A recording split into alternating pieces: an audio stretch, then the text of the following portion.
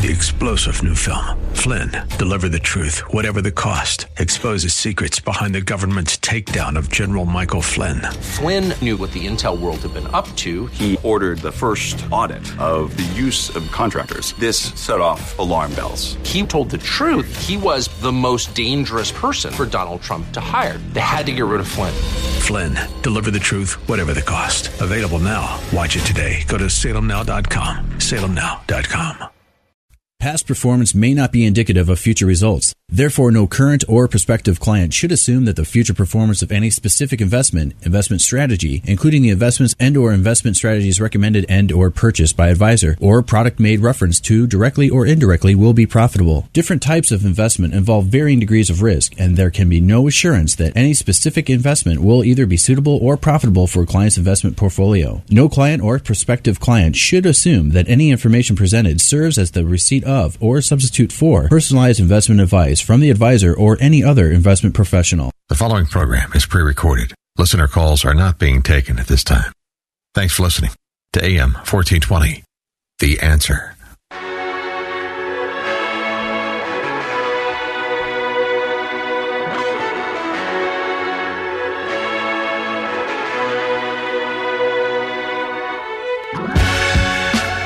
Welcome to the Bullington Capital Report, hosted by Bill Bullington. For the next hour, you'll receive information on current market conditions and trends that could affect your financial future. If you have a question, you can participate in today's program by calling 216-901-0945. That's 216-901-0WHK. You can also reach Bill by going to his website, bullingtoncapital.com. And now, here's Bill Bullington. And we're back. I have to really kick myself. I've been paying for this service for a few years now, and I just now realized just how good it was and how many things that it had. I just hadn't had time to look at all of it, but and they've added a lot to it. And it's called Y Charts. It's not cheap, but in fact, if I were an individual investor, I wouldn't be paying for it. They have a version of it for individual investors. So if you want to look up a stock really quickly and get basically the nitty gritty on it really fast, then that might be worth it. I think it's only $50 a month, but I'm not sure. That was a long time ago. Mine's like 7 times that amount, but which is not that bad. I'm just looking right now. The fund flows report, something I hadn't seen before. And basically, they're trying to measure where the funds are flowing inside the stock market and bond market universe as far as funds go. And those funds would be mutual funds, exchange-traded funds, and sometimes sub-accounts and variable annuities, that sort of thing. But anyway, it's pretty interesting. They're showing the returns, and the one-year returns as of October 31st, just as I say that, my computer stops working. The 1 year for the S&P was minus 14.6. The year to date is minus 17.7. And the Dow Jones 1 year is minus 6.4. Year to date, minus 8.2. NASDAQ tech stocks have been hit pretty hard this year. They're down almost 30%. The small cap down 16. Not too bad, about a little less than the S&P 500. 1 year is down 18, a little more than the S&P 500. And if you look at the aggregate bond index, and this is what's really interesting, the aggregate bond index this year is down almost as much as the S&P 500 is. It's 15.72. The 1 year number is 15.68. The Treasury index, Barclays Treasury index, is down 14. The U.S. credit, that would be, those are investment grade corporate bonds, basically high grade. They're down 18.9. They're down more than the stock market is. That blows my mind. And see, that's why you should listen to this show, because over the past few years, I've been talking about how long you should be holding short-term bond funds if you're going to hold a bond fund. And if you're going to buy bonds, you want to buy short-term. At some point in time, that's going to change, but for now, it's actually still the thing to do. As if you were in a bond fund and it was holding government bonds that were, let's look at the TLT. That's kind of a good, I guess, a good example of what might happen. Those are long-term treasury bonds. The maturity's got to be more than 20 years on them. The price of that fund, and this is not including income, by the way, it's been paying income the entire time. Not a ton, but it's been paying something. And but the price on it, if you're just to look at the price, in 2020, I'm trying to line this up right now as I speak, it's down 45%. That's crazy from where it was in 2020 when it peaked. It's down a little over 40%. And those are government bonds. And this is one of the reasons I'm bringing this up is if you looked at the yield, I had a caller call, I don't know, it's probably 3 or 4 years ago, and he was all excited because he had purchased this thing and it made a little bit of money in the short run. Well, now that it's down about 40%, I'm hoping that he sold it. But you've got to know what you're doing, even with bonds. If we look at something that's relatively short term, okay, let's look at the iShares, the Barclays Aggregate Bond Fund through iShares. That's through BlackRock. So it peaked out. Looks like it was 2020, and it's down about 19% from there. Now, it's the yield on it, the 3%, you would have gotten over the past couple of years, so you'd only be down in the mid-teens somewhere if you had reinvested all the dividends. Now, think about that. Only down 15% in bonds? And a lot of people are questioning, why is my balanced account not doing well? Because you're holding bonds. And the bonds that you're holding were too long. And the average maturity on this, is right around 7 or 8 years. That's not a long time. And actually, that's right around 7 or 8 years. Those are not super long-term bonds. And again, we weren't talking about intermediate bonds. That's what these would be kind of classified as.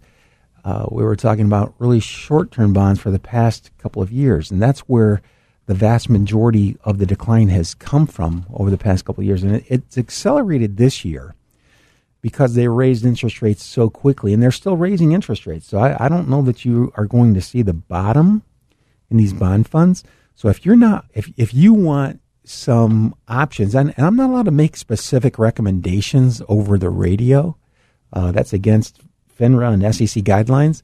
So you can always email me or you can call me. I can call you back. I can give you some ideas. I can tell you what I'm doing, what we're doing. And but as far as making a specific recommendation, that's taboo. You just don't do that.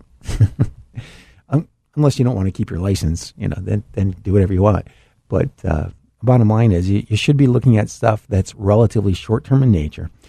And that's one of the reasons that we've been talking about, fixed index annuities for a while. And I know some people, they roll their eyes at that. And they're normally pretty young, the people that are doing that. Or they're just really, really rich, and can live off of, less than 2% because that's the dividend yield on most stock funds now. So like 2% or less. If the dividend yield's much higher than 3 or 4%, it's because they're taking a whole lot more risk. And when you see how far down that government bond fund went with government guaranteed bonds, okay, there's a risk there, and the risk is interest rate risk that's caused that to go down a lot. So you take a AAA rated bond and turn it into a disaster by holding bonds that are too long in nature. And that's my point, is that you really need to know more than what the track record was when you go to buy something. And oftentimes, the one with the best track record over the past 4 or 5 years, okay, is the worst performer. Go to Standard & Poor's website and look up the performance of indexes and funds compared to indexes. A lot of times, the funds that have done really well have done well because they've taken a lot of risk and it paid off. Risk doesn't always mean that you're going to lose. Sometimes you take a larger than average risk and you win. And that's one of the problems, because then people, if they didn't understand what they were doing and they got lucky, they're going to think that that's, hey, I got this. and then you're going to buy a bunch of long-term government bonds, and they're going to drop like rocks, and you're going to be going, wow, did I all of a sudden get dumb again? No, your IQ is probably about the same as it was the first purchase, although you probably feel like it's dropped quite a bit. But you just have to understand that. And in an investment, in an environment like the one that we're in right now, you still want to be holding the shorter term bonds. And just keep listening to the show. I'll tell you when I start to switch out of them, which is going to be quite a while. I can't imagine things changing that much that quickly to be able to make the transition, or to make it necessary to make that transition. Stocks, on the other hand, they are slightly ahead of where they should be, depending on which funds that you're in. When you look at the track records of a lot of these funds, which I'm going to have to wait until I come back to do, because I don't have it pulled up right now, which is kind of a bummer. No, here, I got it. So if I'm looking at which funds might be better over the next 4 to 5 years than they have been over the last 4 to 5 years, it looks like value has lagged growth in every category. So value stocks. What are value stocks?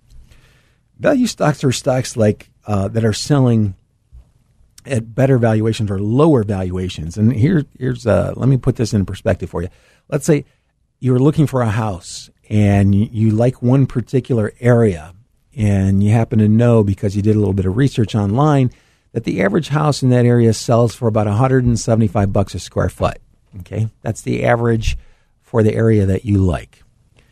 A house comes up that's only $130 a square foot. Why? That's the first thing you want to know is why. What's wrong with that house? Do they have repairs that have to be made?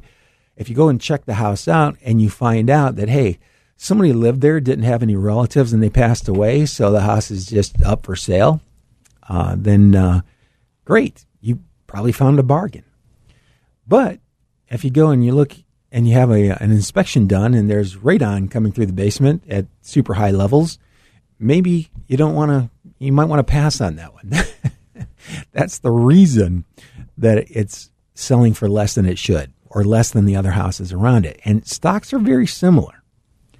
And I'm going to have to put out another little booklet that you can take a look at a company, a stock, and it shouldn't take you very long to be able to identify when a stock is underpriced or overpriced. The reason I use the real estate, because price per square foot is pretty common, and most people kind of get that.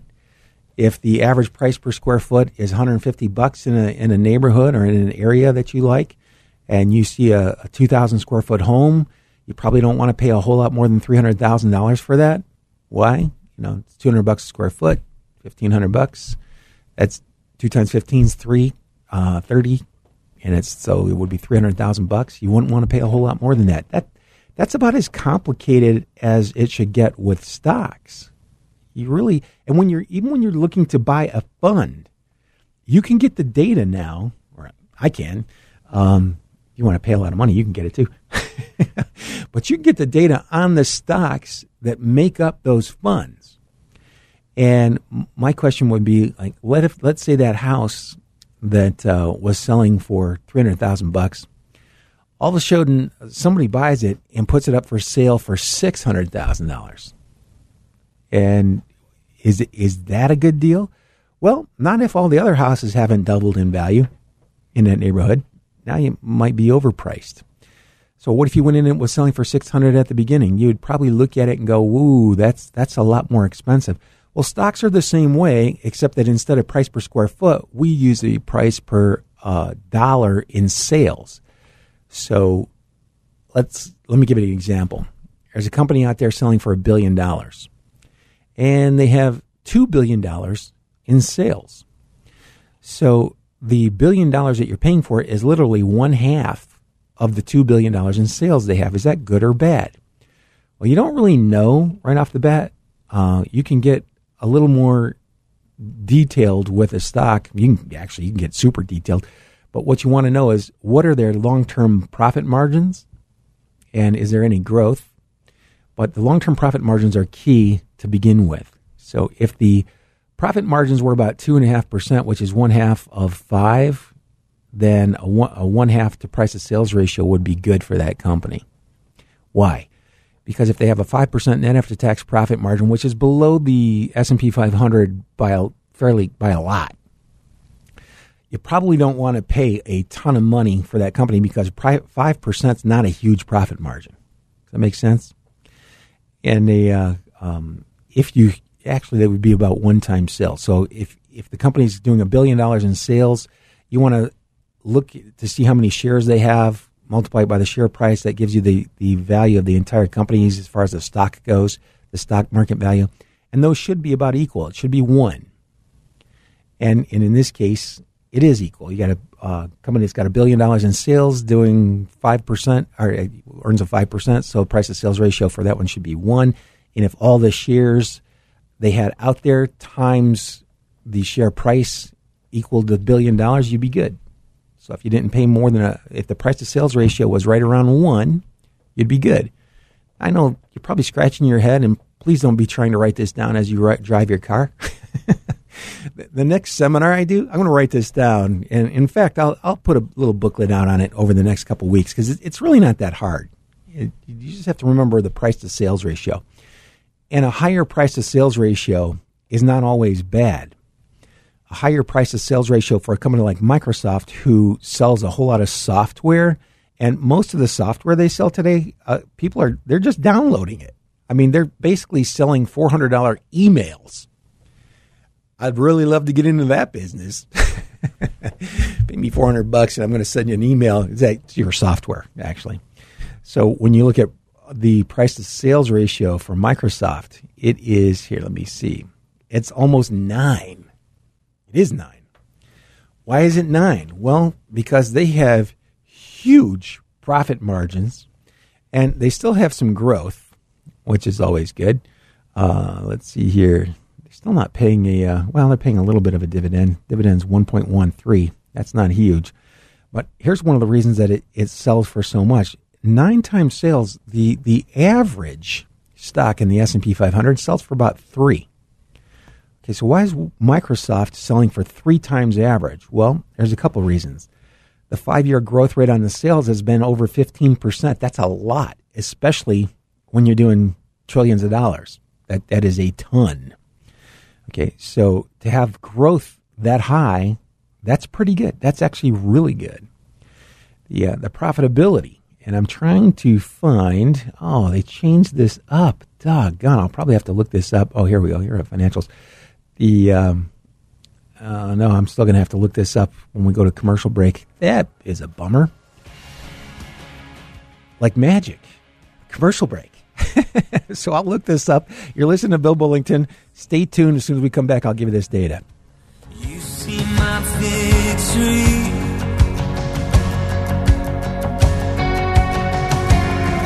When all I see is the mountain, you see a mountain. The Cleveland Orchestra welcomes you to Severance Music Center this November and December, and the wonder all around. First, it's the brilliance of John Adams' El Nino. Then, Stravinsky's magical Firebird. And a powerful evening of Prokofiev and Walton. Experience the Cleveland Orchestra at Mandel Concert Hall this November and December. Tickets at clevelandorchestra.com. Bad decisions limit future options. Make bad enough decisions and you'll destroy your life.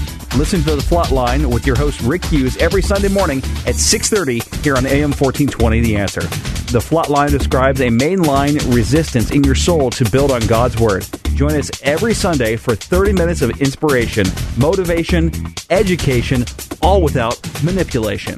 That's The Flatline with Rick Hughes, heard every Sunday at 6:30 a.m. on AM 1420 The Answer. WHKRadio.com, iHeart, TuneIn, and Odyssey.com. From an idea that started in 1967, Our Lady of the Wayside has grown to serve almost 900 children and adults with developmental disabilities throughout Northeast Ohio. It's an operation that is still growing thanks to tremendous support and generous donations like the Wayside's car donation program. You can donate your ride to the Wayside for a great tax write-off by calling 1-800-368-6262. The Wayside is also looking for people to join their team. They hire for attitude and train for skills. Visit thewayside.org to apply today. Do you ever find yourself saying, I need a vacation? Vacation Fixation can help. At Vacation Fixation, we specialize in all-inclusive trips and cruises to Mexico, the Caribbean, and Disney vacations. Why choose us? Our clients book through Vacation Fixation because they are frustrated with online trip brokers and timeshare scams. Whether it's a weekend getaway, a family trip, spring break, or honeymoon, Vacation Fixation will personalize a trip just for you. Want to know the hottest destinations in Cancun, Punta Cana, Jamaica, or Puerto Vallarta? Interested in room upgrades, beach reviews, or details about resort restaurants? How about finding a trip with a direct flight? At Vacation Fixation, we take all of your specific travel requests and shop our suppliers to find the best deal. What's the cost? Our suppliers pay us so you don't have to. Call 330-573-8147 for more details. Or you can visit our website at vacationfixation.com or check out the deal of the day on Facebook. Vacation Fixation. Is it finally time to update your bathroom? Bath Planet, a division of Joyce Factory Direct, specializes in replacing and converting old showers and tubs into new, beautiful bathrooms in as little as one day. We have transformed thousands of bathrooms just like yours into a spa-like oasis that has homeowners excited to use their new bathtub or shower. Right now, all bath installations are 50% off. So call to schedule a free consultation with on-the-spot pricing. 440-243-5700 or visit JoyceFactoryDirect.com. And the future's bright. This is a new day. Cleveland is bursting with hope. Coming alive. This moment. You gotta bring it up. No looking back anymore. Open your eyes. It's coming. This is a new day. And we're back. Okay, so we're talking about Microsoft. And we're talking about their price-to-sales ratio. The average for the S&P 500 right now is right around 3. The longer-term average is closer to 2, which is a little unnerving because to go from 3 to 2, that's a fairly large haircut. That's 30%. So, in other words, the S&P 500 is selling at 30% above its long-term average. But here's the thing. Microsoft makes up a big part of that average. So does Google. So does Apple. And the profit margins on these companies are huge. So, in other words, what I'm trying to say is they're not as overpriced as you might think they are. And the growth rate has been good, even though we've had a pandemic and a war going on. So that's pretty mind-boggling. So I feel really comfortable with stock portfolios right now. I think that if you're looking for them, I would probably favor those that are growing because I think that that's it's always a good thing to do. But more importantly, growth in the future is why share prices have a tendency to go higher. There are basically two things that drive a company's long-term value. It's growth in sales and profit margins. If you have sales growth, but you don't have steady profit margins, you're headed for trouble. I mean, I've seen a lot. Everybody's seen a lot of companies who got in trouble because they kept trying to produce products at a cheaper and cheaper price, and they were getting higher sales, but their profits kept going down. Well, that's only sustainable for so long. Eventually, that's going to end up costing them money, and they might even go away. But if you can grow your sales and maintain your profit margin, see, that's the key. Grow your sales and maintain the profit margin. So it comes down to sales and profit margins. What are they? Those are two of the easier things to actually look up, depending on what type of service you have. And I think, Fidelity, I use a couple different vendors. The custodian I have the most money with is Fidelity, and they give you the information. You can get that there if you have an account at Fidelity. It's a really expensive service if you don't have an account there. I think some people are paying this close. I think it's close to $1,000 a year, and you're getting that data for free when you have a brokerage account there. So that's pretty good. And as soon as we get cleared, we'll have a seminar on this kind of thing, so you can go and look it up. Because it really, once you know where all the information is, it's not that hard. You can look it up in here. Let me see. Pre-tax income, net income. Yeah, $72 billion is what Microsoft made over the past 12 months. $72 billion on $200 billion in sales. That's pretty good. That's 35%. Holy cow. 35%. So with that little formula I did with the price to sales ratio, it should be at about 7 times sales. It's a little higher than that because a lot of people think that it's going to keep growing. And I don't know. Is it going to keep growing? It might. It could. It slowed down a little bit 2022 from 2021. But overall, what they'll do is they'll come out with a new version of the product, and when they, they'll go ring the bell again. That's what they've been doing for years and years. So anyway, long story short, if you go down through the list, the stocks look pretty good. Microsoft's big part of the S&P 500, big part of the Russell 1000. Google, they're not as high as a lot of people think they might be. So I think they're not a bargain, but they're not grossly mispriced, and that's kind of good because I've got a really strong feeling that the increases in GDP that we've been experiencing in this country, despite the fact that there's a war and a pandemic, is amazing. And when this stuff starts to subside, watch out. I think the growth rate comes out in doubles. And for a lot of companies, it's gonna triple. And I think we're in for good times as long as you are focused out 5 to 10 years and not over the next 5 to 10 weeks. And that still drives me crazy. I still get calls. What do you think the market's going to do in the next 6 months? Yeah. How the heck? If I knew that, I wouldn't talk to you. Especially if you took that tone of voice. Just kidding. But anyway, you can't know that. It's just impossible. You can know what a company should normally sell for, and you can know when it's not selling at the price that it would normally sell for. It's either overpriced or underpriced, and it could be by a little, it could be by a lot. And that's one of the reasons that I'm really fond of using funds, because funds they call them factors. They're basically rules that they use to determine which stocks they're going to hold. And I'm really a big fan of having that in your portfolio, the discipline that it takes, the discipline that it adds to your portfolio. And again, I've been watching what's done really horribly over the past 5 and 10 years? Small companies that were considered value stocks, they have not done well at all.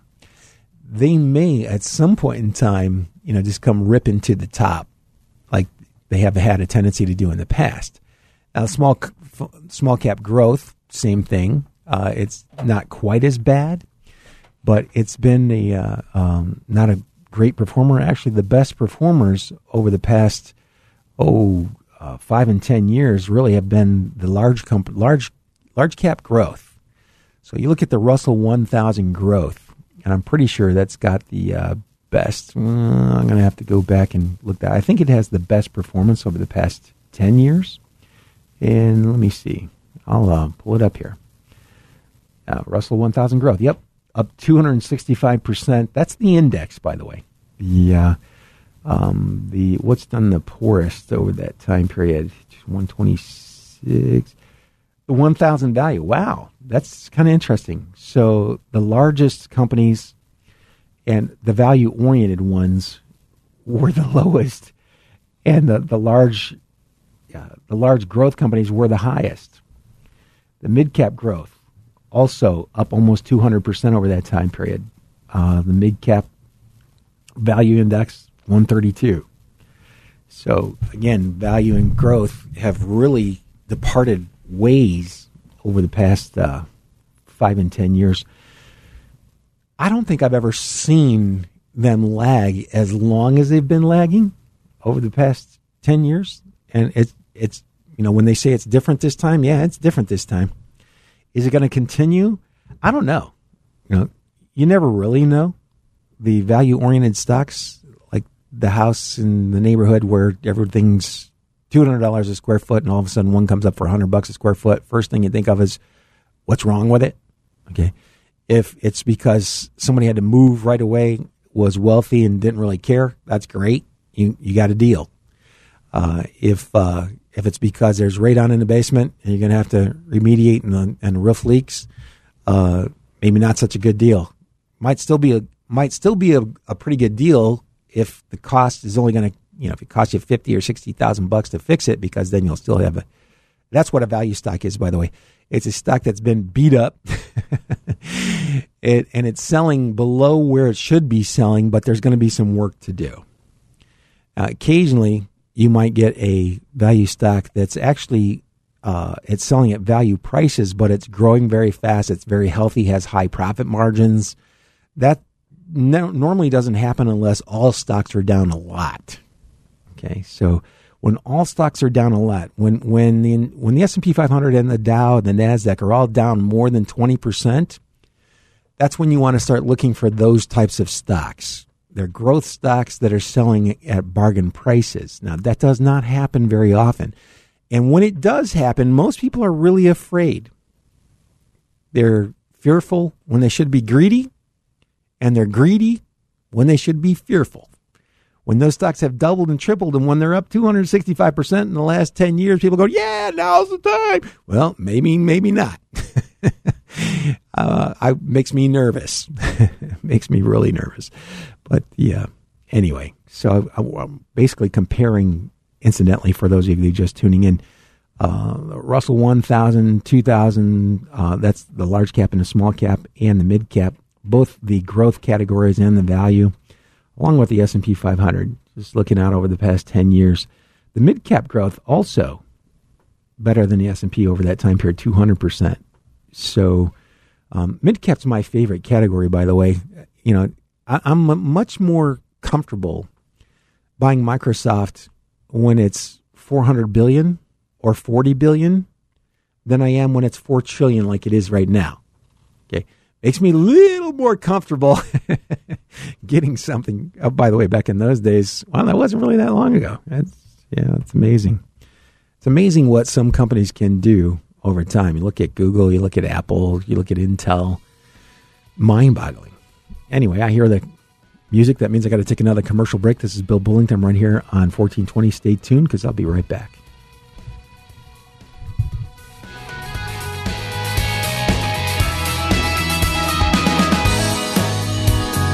All things bright and beautiful you are. All things wise. Do you ever find yourself saying, I need a vacation? Vacation Fixation can help. At Vacation Fixation, we specialize in all-inclusive trips and cruises to Mexico, the Caribbean, and Disney vacations. Why choose us? Our clients book through Vacation Fixation because they are frustrated with online trip brokers and timeshare scams. Whether it's a weekend getaway, a family trip, spring break, or honeymoon, Vacation Fixation will personalize a trip just for you. Want to know the hottest destinations in Cancun, Punta Cana, Jamaica, or Puerto Vallarta? Interested in room upgrades, beach reviews, or details about resort restaurants? How about finding a trip with a direct flight? At Vacation Fixation, we take all of your specific travel requests and shop our suppliers to find the best deal. What's the cost? Our suppliers pay us so you don't have to. Call 330-573-8147 for more details. Or you can visit our website at vacationfixation.com or check out the deal of the day on Facebook. Vacation Fixation. It costs us more to fill up our tanks, heat our homes, and keep the lights on. Big government overspending and overregulation have led to rampant inflation and energy price hikes.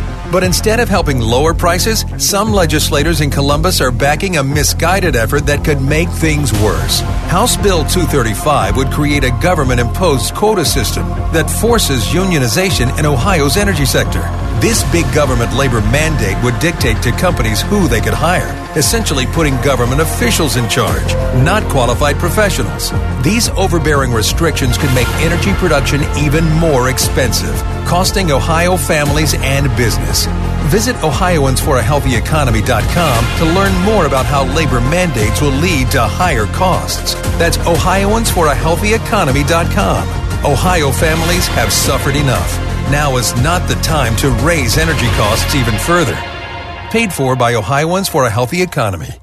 No doubt about it, we're spending more time at home, which is the perfect time to make it more functional and beautiful. Hi, Ed Flash Ferentz here for Artistic Renovations, Northeast Ohio's premier and award-winning remodeler. Artistic did a fantastic job with our kitchen in 2016, and last year, they were back for the master bath. Oh, my word. Do yourself a favor and go to artisticreno.com. Believe me, you'll love their ideas and without question the finished product. For a virtual consultation, call 216-520-0838 or visit artisticreno.com.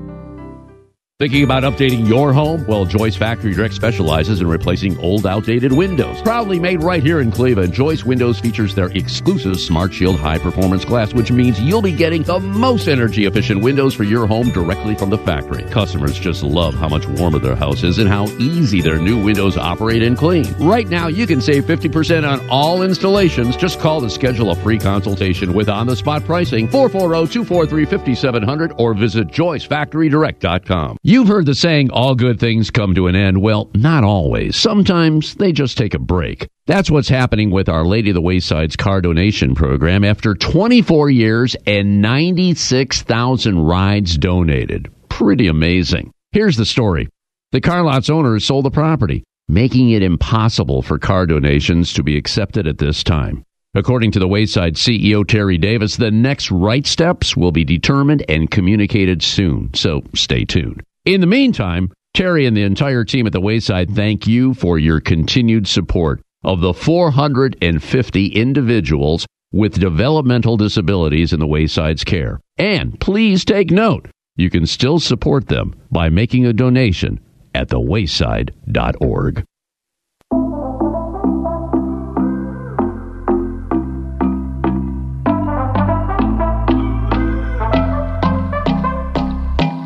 The other day I was thinking to myself, made a list of all my mistakes. Oh, I wish I could have run to you and tell you all about my heartbreak. And I wondered to myself, wait a minute, am I even on the right path now? Had a couple wins, but I got knocked down.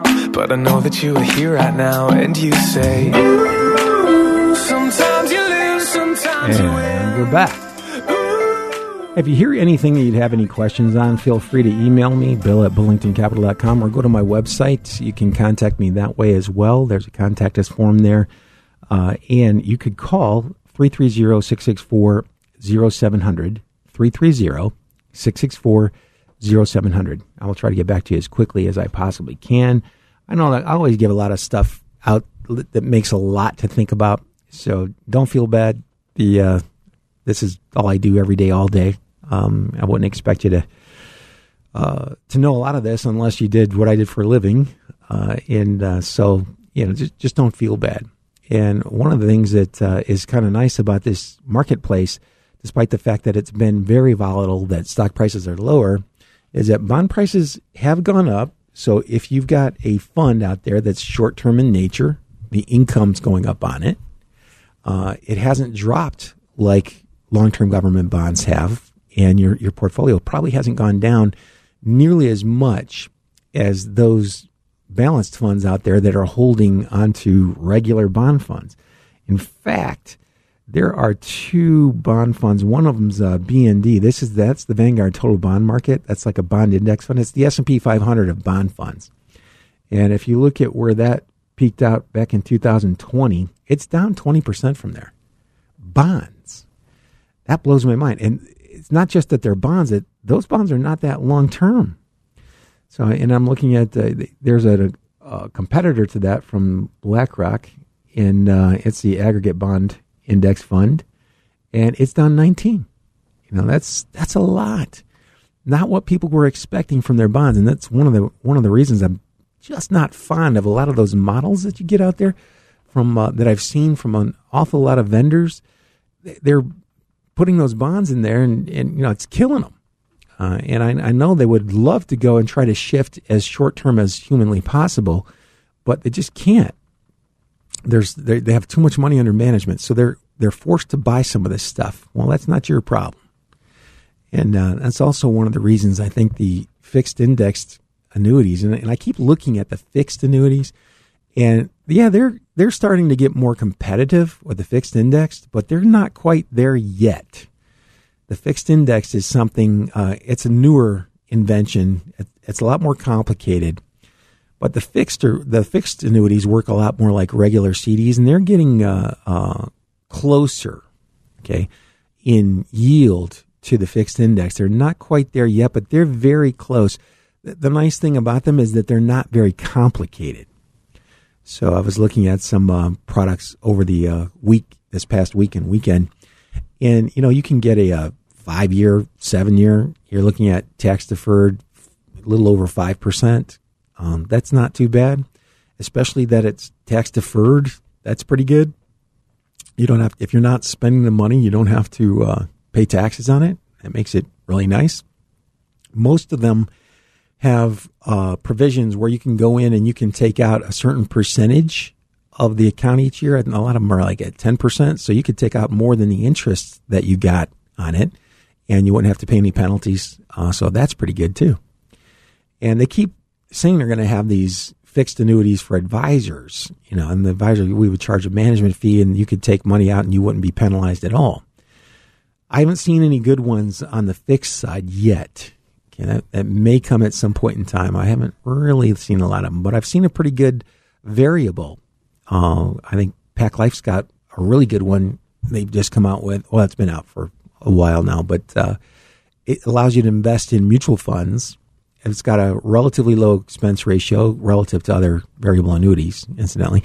So you can get guarantees to be able to take out income and leave the money invested in funds. And they've got all the top fund families. I mean, Fidelity, Vanguard, T. Rowe Price, you name it.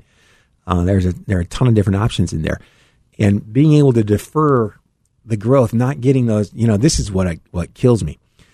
You have some mutual funds. If the mutual funds can actually be down, and there's a pretty good chance that the way that the market's gone this year, that you're going to have regular mutual funds that are going to pay capital gains and dividends, and they're down. So you're going to get the pleasure of paying taxes on capital gains and dividend, despite the fact that your fund is down. Lovely. That's one of the reasons I like exchange traded funds. That's one of the reasons I like tax deferred annuities, because when they're down, and it doesn't matter if they're paying dividends and capital gains, which they are to the fund, to the annuity, that's not being distributed, so you don't have to pay taxes on it. That's pretty nice. So that's really nice, actually.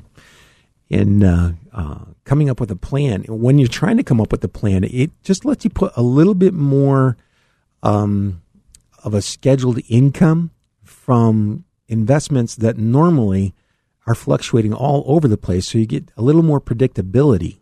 You can get a little bit more predictability on the income you can generate, and you still have the potential for long-term growth. Now, that's what a lot of people say with the fixed indexed annuities. And yeah, technically it's true, but the fixed index have much higher guaranteed rates, and the chances of the investments outperforming that with after all expenses, my opinion, pretty low. But the Browns may win the Super Bowl next year. And yeah, they could. They probably have a better chance of that than somebody earning a 7 or 8% on a fixed index annuity. Unless you just had a super year. And it could be, because right now, the S&P is down 16%. We've only got another month. That could set us up for a really good year next year. If we went from where it is right now back to the highs that were reached earlier this year, it'd be up 23%. That'd be good. Yeah, 23% in a year. That's awesome. The only problem is, we were there last January to get back to that point. And that's my point, is that if you're looking at a fixed index annuity, my guess is that next year they're going to probably look a lot better than they have in the past, couple of years. They don't actually invest directly in the indexes. The vast majority of them don't. They buy options on futures contracts that are tied to those indexes, or just options on the index itself. So I know that's probably making people scratch their heads, but just don't worry about it. Normally, the only reason you really want to look at that is you want to look at the fixed or the guaranteed rates, and that's what you want to compare when you're looking at that, because the chances of them outperforming, the investments outperforming the guarantees, it's pretty low. I mean, you'd have to have some killer years to pay all the expenses and still be ahead of the rates that they're willing to guarantee. That's why I like that so much. That's why I started talking about it to begin with. When I first started talking about it, interest rates were under 2%. And now that they're up a little bit higher, they're getting closer to being competitive, a lot more competitive. But still, you're getting better rates now, still from the fixed index products, than you are from traditional fixed income CDs, treasuries, that kind of thing. But, having said that, CDs and treasuries are liquid. You can just cash them in. And when you buy CDs from a brokerage firm, you can buy CDs from banks all across the country. You get more than the minimum SIPC coverage or FDIC coverage. You can go up to, some of them will give you up to $2.5 million worth of coverage where they're insured and they're still all CDs. That's kind of nice. With treasuries, you really don't have to worry about it because the federal government has the ability to print their own money. You may have heard of that. It's this unit called the Fed and the Treasury. They work together. So if they run out of money, they can just print more. Now, anybody that knows anything about economics wishes I would really shut up right about now, because if they did do something like that, you'd see massive inflation. I mean, just massive. And so I doubt that that's going to happen that way. But push comes to shove, they've got the ability to borrow money and put that money to work, or just print the money and put that money to work in the economy. So that makes treasuries actually the safest investment as far as credit quality goes, because, like I said, they can just print the money and hand it to you. And when the interest rates on those are going up, that's a pretty good thing. It doesn't get any safer than buying treasuries. That when you're looking at the credit risk, the country being able to pay off its debts, well, they can pay it off because, they just, again, they own the printing presses. Not a big deal. But the rates are about 1% to 2% lower than you might get on a fixed annuity or a fixed index annuity. And that's today. That those things change over time. So 6 months from now, it may be different. It will be different 6 months from now. But right now, where we are, if you need the money quickly, you need to get your hands on it very quickly, then Treasury is probably the best thing because they're the most liquid. You can just sell them. You get the interest that they accrue on a daily basis. The price is going to fluctuate a little bit. That's why you don't want to buy a long-term Treasury, just like that long-term Treasury bond fund we were talking about that was down 40%. Yeah, no, sorry. You want to stick with something that's 2 to 3 years maximum. And right now, the 2-year was the highest yielding the last time I looked this morning. So you can get right around right around 4% or so on a 2-year Treasury. 1-year Treasury, you can get right around 4%, maybe 3.9, 4.1, somewhere in that neighborhood. And so I think those things make a whole lot of sense, given this environment. So I think you're going to be good to go. The stocks that are down so much since they were last year, that doesn't, sometimes that happens. It could go another 12 or 18 months. I don't know. That's why you should never be thinking in terms of less than 5 to 10 years when you put money in a stock fund. If you're not willing to say, yes, I think I can hold on to this for the next 5 years, and if it's a lot easier if it's a part of your overall portfolio. If you say, I've got fixed income, maybe I've got a fixed index annuity cranking out income to me every month, so I don't need to take anything out of the stocks. And then I've got some money in some short-term treasuries. That's cranking out some extra interest if I want to spend it. If not, I'll just reinvest it. Yeah, maybe I've got a regular fixed annuity, and it's cranking out income every month, and I'm just reinvesting it and not paying taxes on it until I get ready to start spending it. So the main idea is to come away with a plan. Retirement income planning is fairly difficult to do. I mean, in this environment with interest rates as low as they're still low historically. They're still below the 100-year average. But it's a lot better than it was a few years ago. That is for sure. But the stocks, not all stocks have done as well as large cap growth stocks have. In fact, most of them have not. So, and that gives me hope, because inevitably, if you look at a 40-year average return on large, medium, and small cap, they're within 1% of each other. Think about that. If they're within 1% of each other over the last 40 years or so, okay, and small and medium-sized companies happen to grow a little bit easier than large stocks do, I mean, Microsoft's got to go out there and find billions of dollars in new sales. And then they got to make up all the sales that they had from last year. They got to redo those. That's hard to do.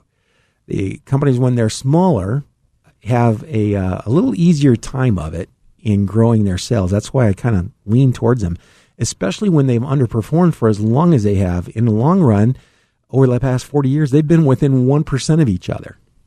Okay, so what does that mean? If they've been underperforming lately, if they're going to close that gap and get back to their normal, what's going to happen? Well, they should go up faster than the large cap. We'll see. I'm not selling by large cap growth. I'm going to hang on to that.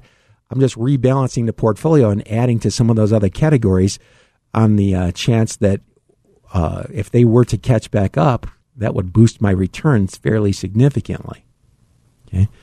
That's one of the reasons I have a job. That is really hard to do, even for me. I just grit my teeth and go, all right, here we go. I know this is good for me in the long run. It's like somebody who hates spinach when they're a kid. Actually, you can throw some sugar on there and the kid will eat. Don't do that. You're ruining it. I'm getting punchy. It's that time of day. So anyway, I think we're okay. Next couple of years, and when this war starts to slow down, when the supply chains start to get back all up on 8 cylinders, I think we're in for a big run. I think the GDP growth is going to be fairly significant. I think it's going to be huge, especially when they start repairing all the stuff that they've broken in Europe. I mean, that's going to increase demand worldwide for everything. I don't know if you see the pictures there. That's not going to, it's not going to be cheap. It's going to be doable. We'll be there. We'll participate. The entire world will participate. I can't even speak today. Is going to participate. Anyway, if you heard anything you'd like more information on, feel free to go to my website, bullingtoncapital.com. Have a good weekend, everybody. Good luck and good investing.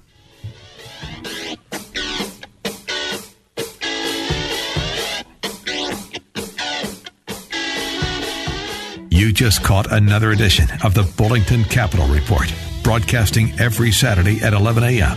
on AM 1420. The Answer. If you have a question and you'd like to speak to Bill personally, you can call him at 330-664-0700. That's 330-664-0700. Or online at bullingtoncapital.com. That's bullingtoncapital.com. The preceding program has been paid for by Bullington Capital Management, LLC.